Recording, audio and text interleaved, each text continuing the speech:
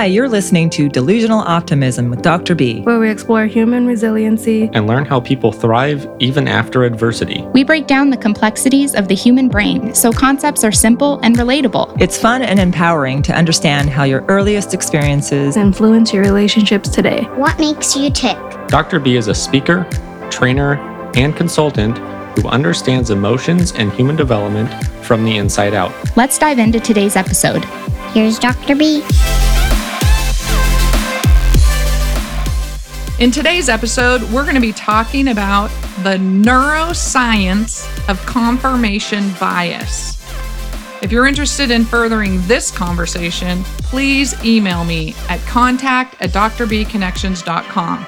Or if you want to know more about me or to book a training, go to my website at www.drbconnections.com.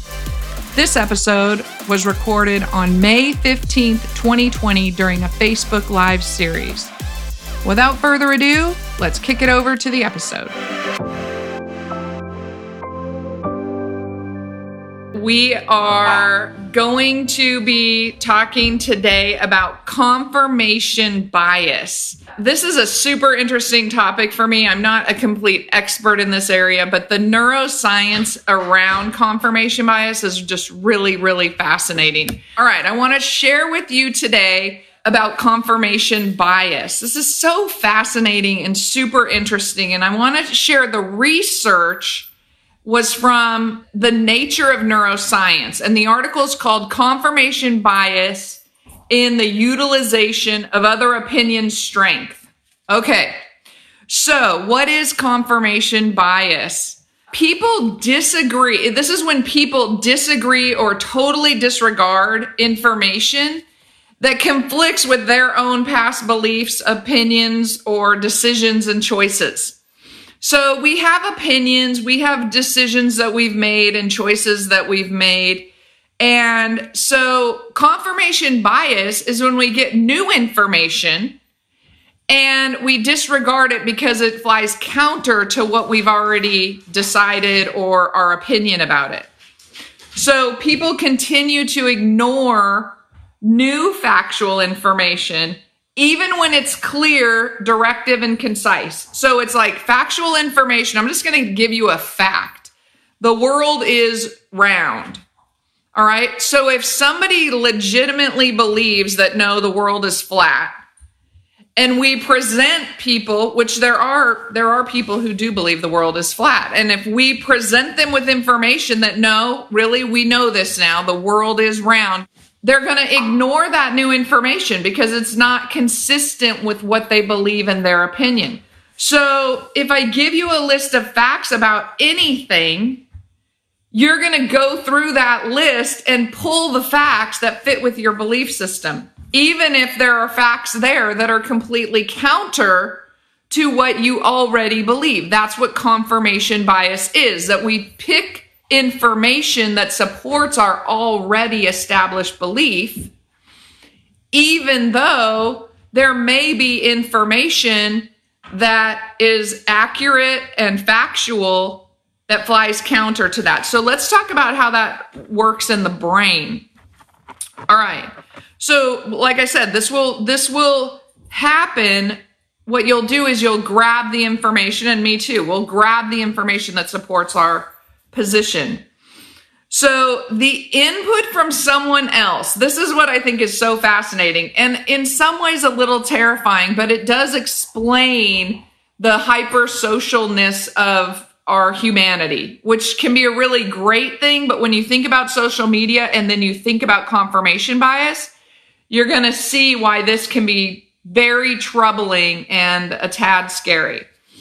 So the input that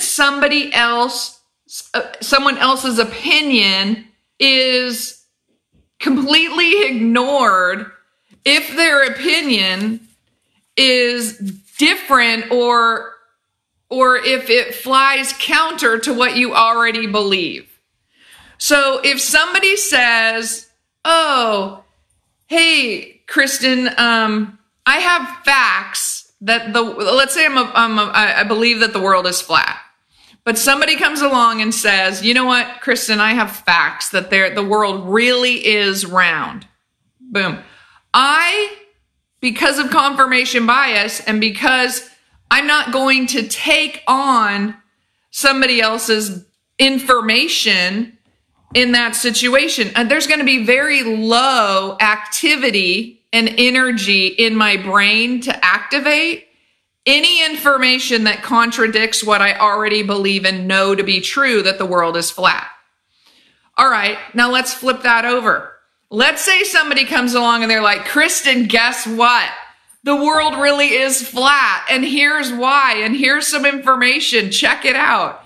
And then I say, okay, now my brain is highly activated, highly energized, and I'm going to take that information and I'm going to run with it because it confirms my bias about something. It confirms my opinion about something, whether or not it's accurate or not. It works both ways. This isn't a just one way or the other. The only one way or the other part of it is that if the information coming at me confirms what I already believe, then I'm highly activated and I just grab onto that and I'm like, let's go. We got this. That's our social media, let's all gang up on somebody because we all believe one thing and they don't. Or on the flip side, I might get really good, solid information, but I've already made my decision about something. I already decided to buy a house, and then I find out, at the day it's closing escrow that the foundation has a crack in it. Okay, that's a pretty big piece of information. But in theory, what confirmation bias would do, if I really love this house and I want this house, I've committed to this house, it is my house, I'm going to be like, oh, it'll be okay. I'm going to ignore that information because it doesn't fit with my previous decision, even though that information is factual and probably going to potentially create a detrimental situation down the road. Now, imagine this is happening with decision makers. So like real decision makers, think about politicians and law enforcement and people in powerful positions. If they have an established opinion about people, race, politics, any social issue in our world, if there's an already established position, how do we ever really make significant changes when confirmation bias is a real thing? Like, it does exist. How do we do that? That's a question.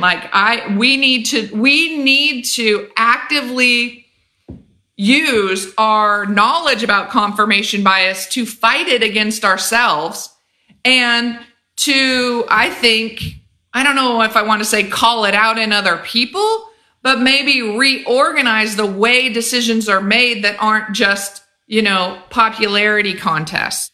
If information shared reinforces a decision maker's belief, then there's this intensity in brain energy. I already shared that.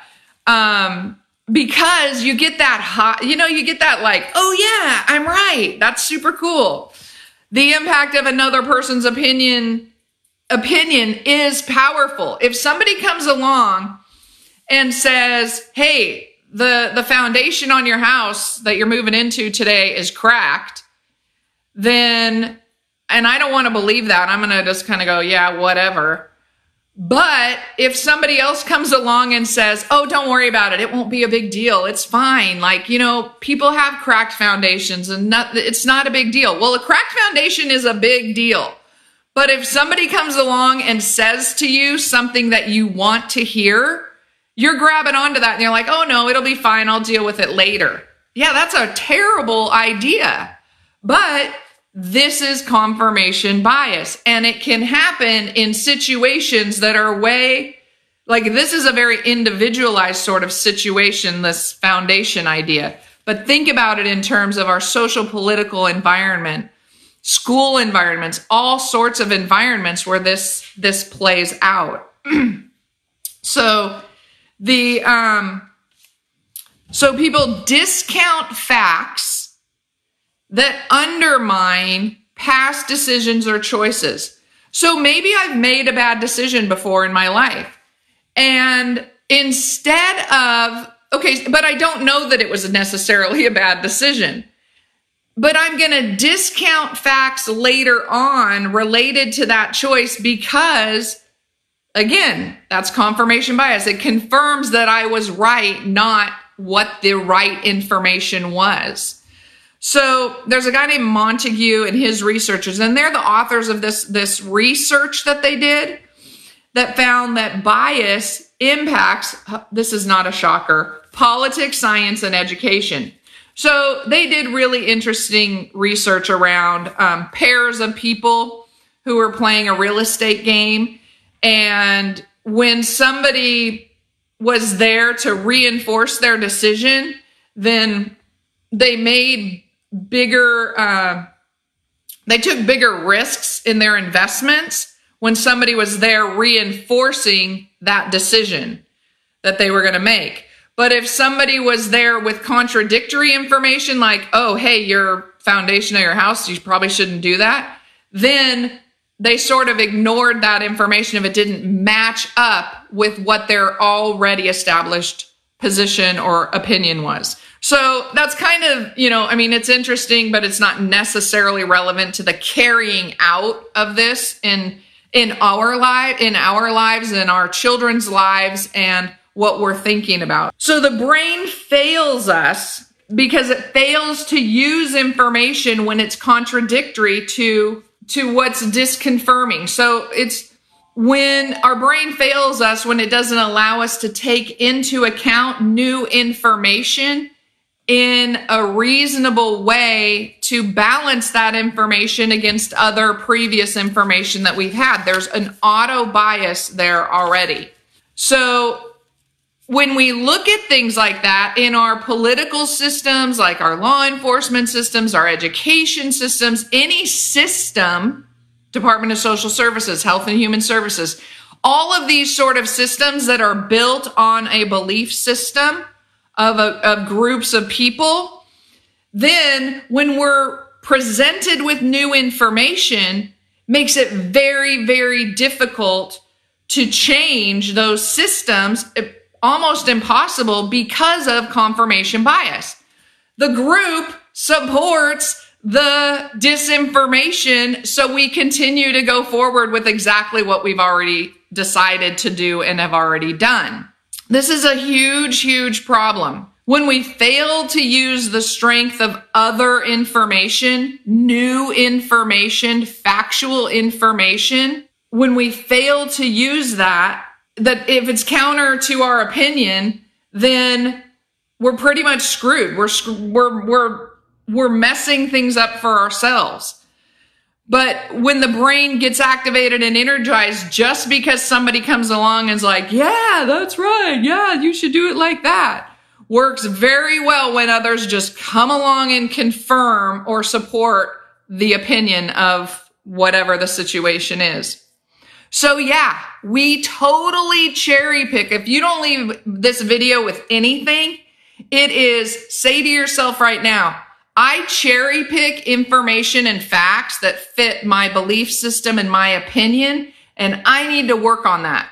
I need to be a better critical analytic thinker about information and facts that fly counter to what my belief system is about something. We all do it. I'm not sitting on some high horse saying like, I don't do this, but all of you do. We all do it. This is how the brain functions because we're social beings and we want to connect with others because that feels good. And what about having people confirm how you believe and that you're right? That's really activating in our brain and it does feel good.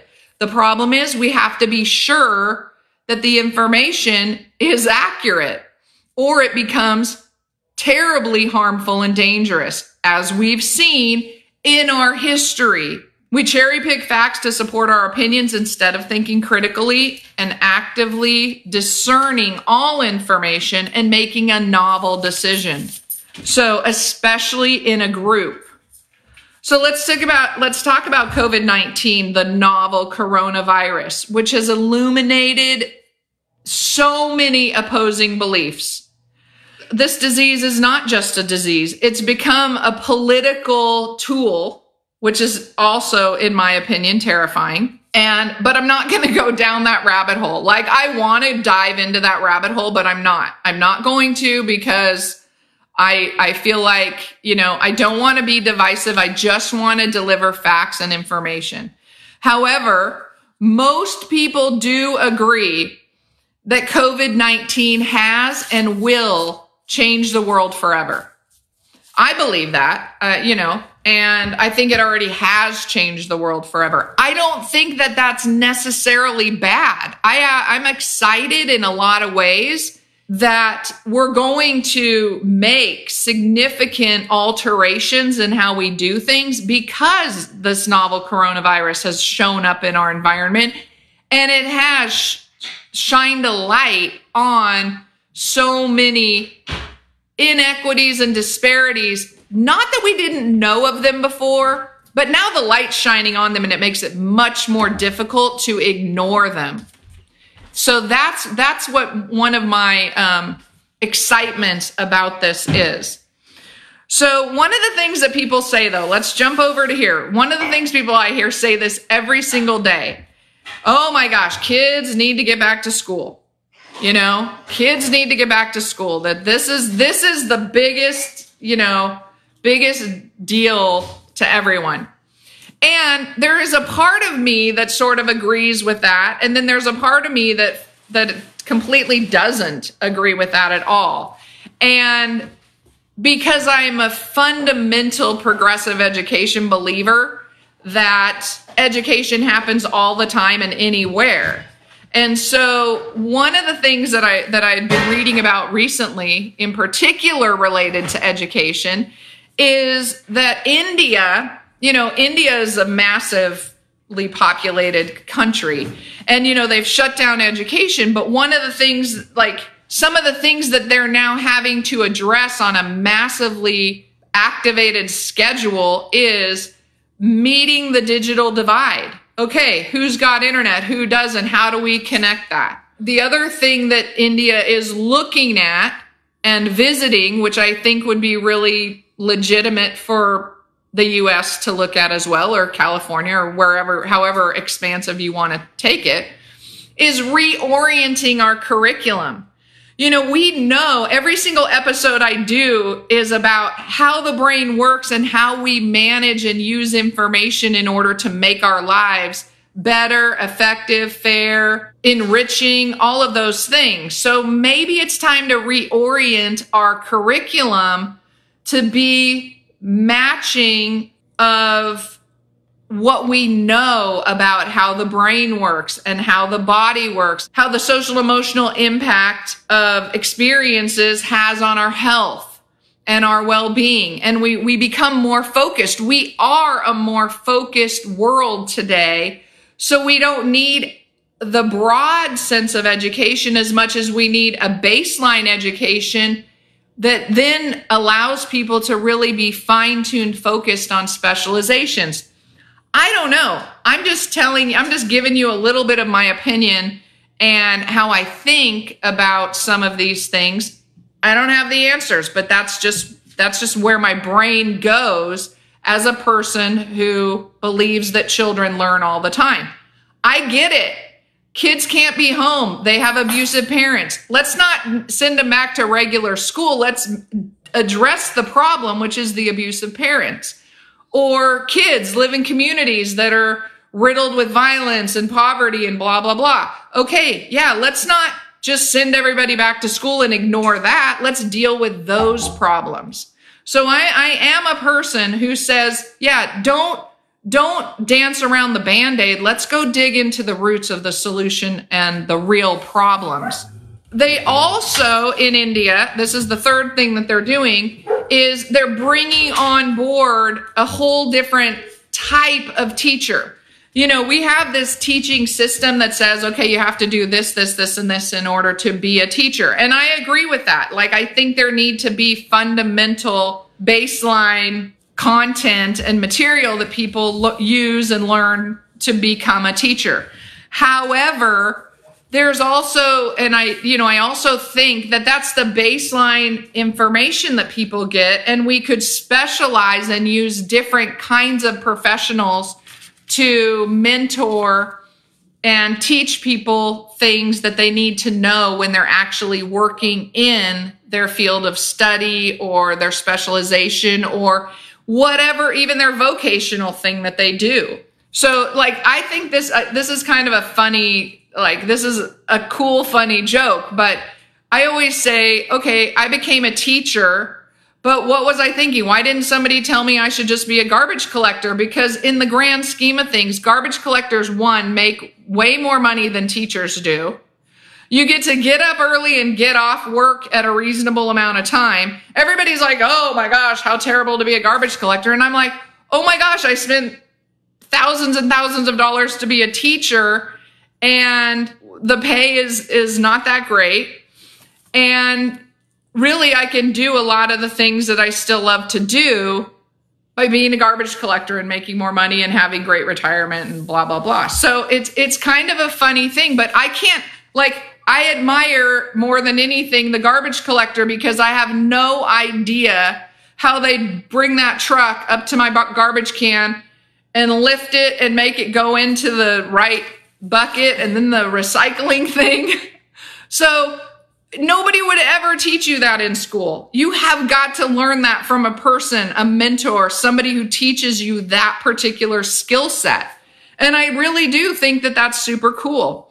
Things similar to farmers, like driving the tractor, running the equipment on a farm. I've been a farmer. I know that stuff is hard, and you're not going to ever learn it in a classroom. It wouldn't be practical to teach everybody about those really targeted, specific things. So I'm going to move on from that. I just wanted to make that point about we can reinvent a lot of different things because this novel coronavirus has hit, not unlike the Great Depression, when also a lot of things transformed and became very reorganized. And then we went on to a boom.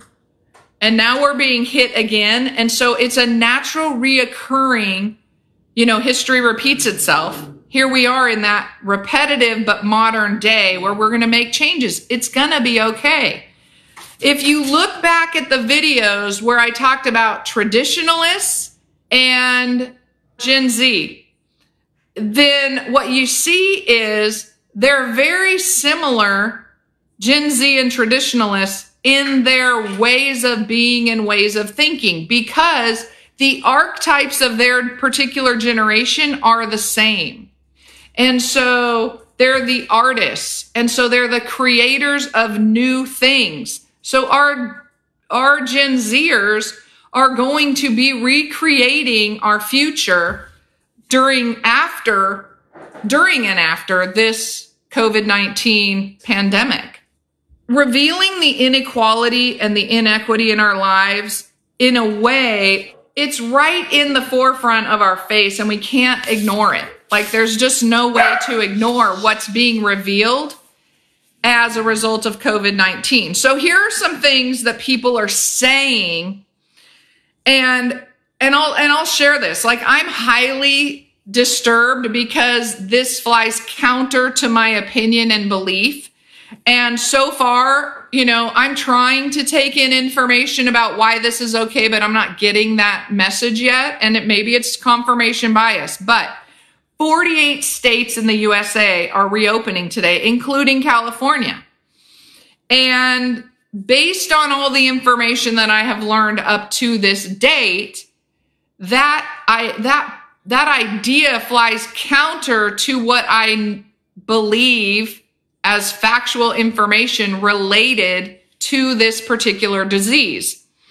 So what people are saying is more than 50% of people believe COVID-19 is a high threat to the world. All right, so that means more than half the people in the world believe that COVID-19, the novel coronavirus, is a high threat to the world. 19% of people think that the danger of COVID-19 is going to be over soon. Done. Out. 46% of people, so almost half the people in the world, don't think that it won't be over anytime soon. So what does that mean in terms of confirmation bias? So what that means in terms of confirmation bias is that there's a lot of different information out there. And depending on what you believe right now, you are going to cherry pick for facts unconsciously unless you consciously say, hey, I understand this thing called confirmation bias. My brain wants to be consistent and reaffirm my already established opinions. However, I need to slow my brain down and use the critical thinking parts of my brain that allow me to give the same weight to all the facts and maybe consider making a different decision. Now, that's what confirmation bias is. That's how it works. I'm not going to tell you whether you should feel one way or feel another way. I'm just saying that you need to think your way out of your feelings sometimes and consider a lot of information even when it doesn't support your previously established opinion. I hope that this was helpful and interesting and understanding. If it was, please share, like, tell your networks to join in. I love you. Bye. Thanks so much for listening to today's episode. I appreciate the opportunity to connect with you. If you're interested in booking a training, I'd love to hear from you. You can reach me at my website, Dr. B Connections. There's a big button that says, book a training with Dr. B. It's that easy. If this show has been beneficial for you, please share it with your friends and family. Spreading the word about the show helps us grow our audience and helps continue to change the world together. Again, thanks so much for listening to Delusional Optimism. Now, go leave a life print.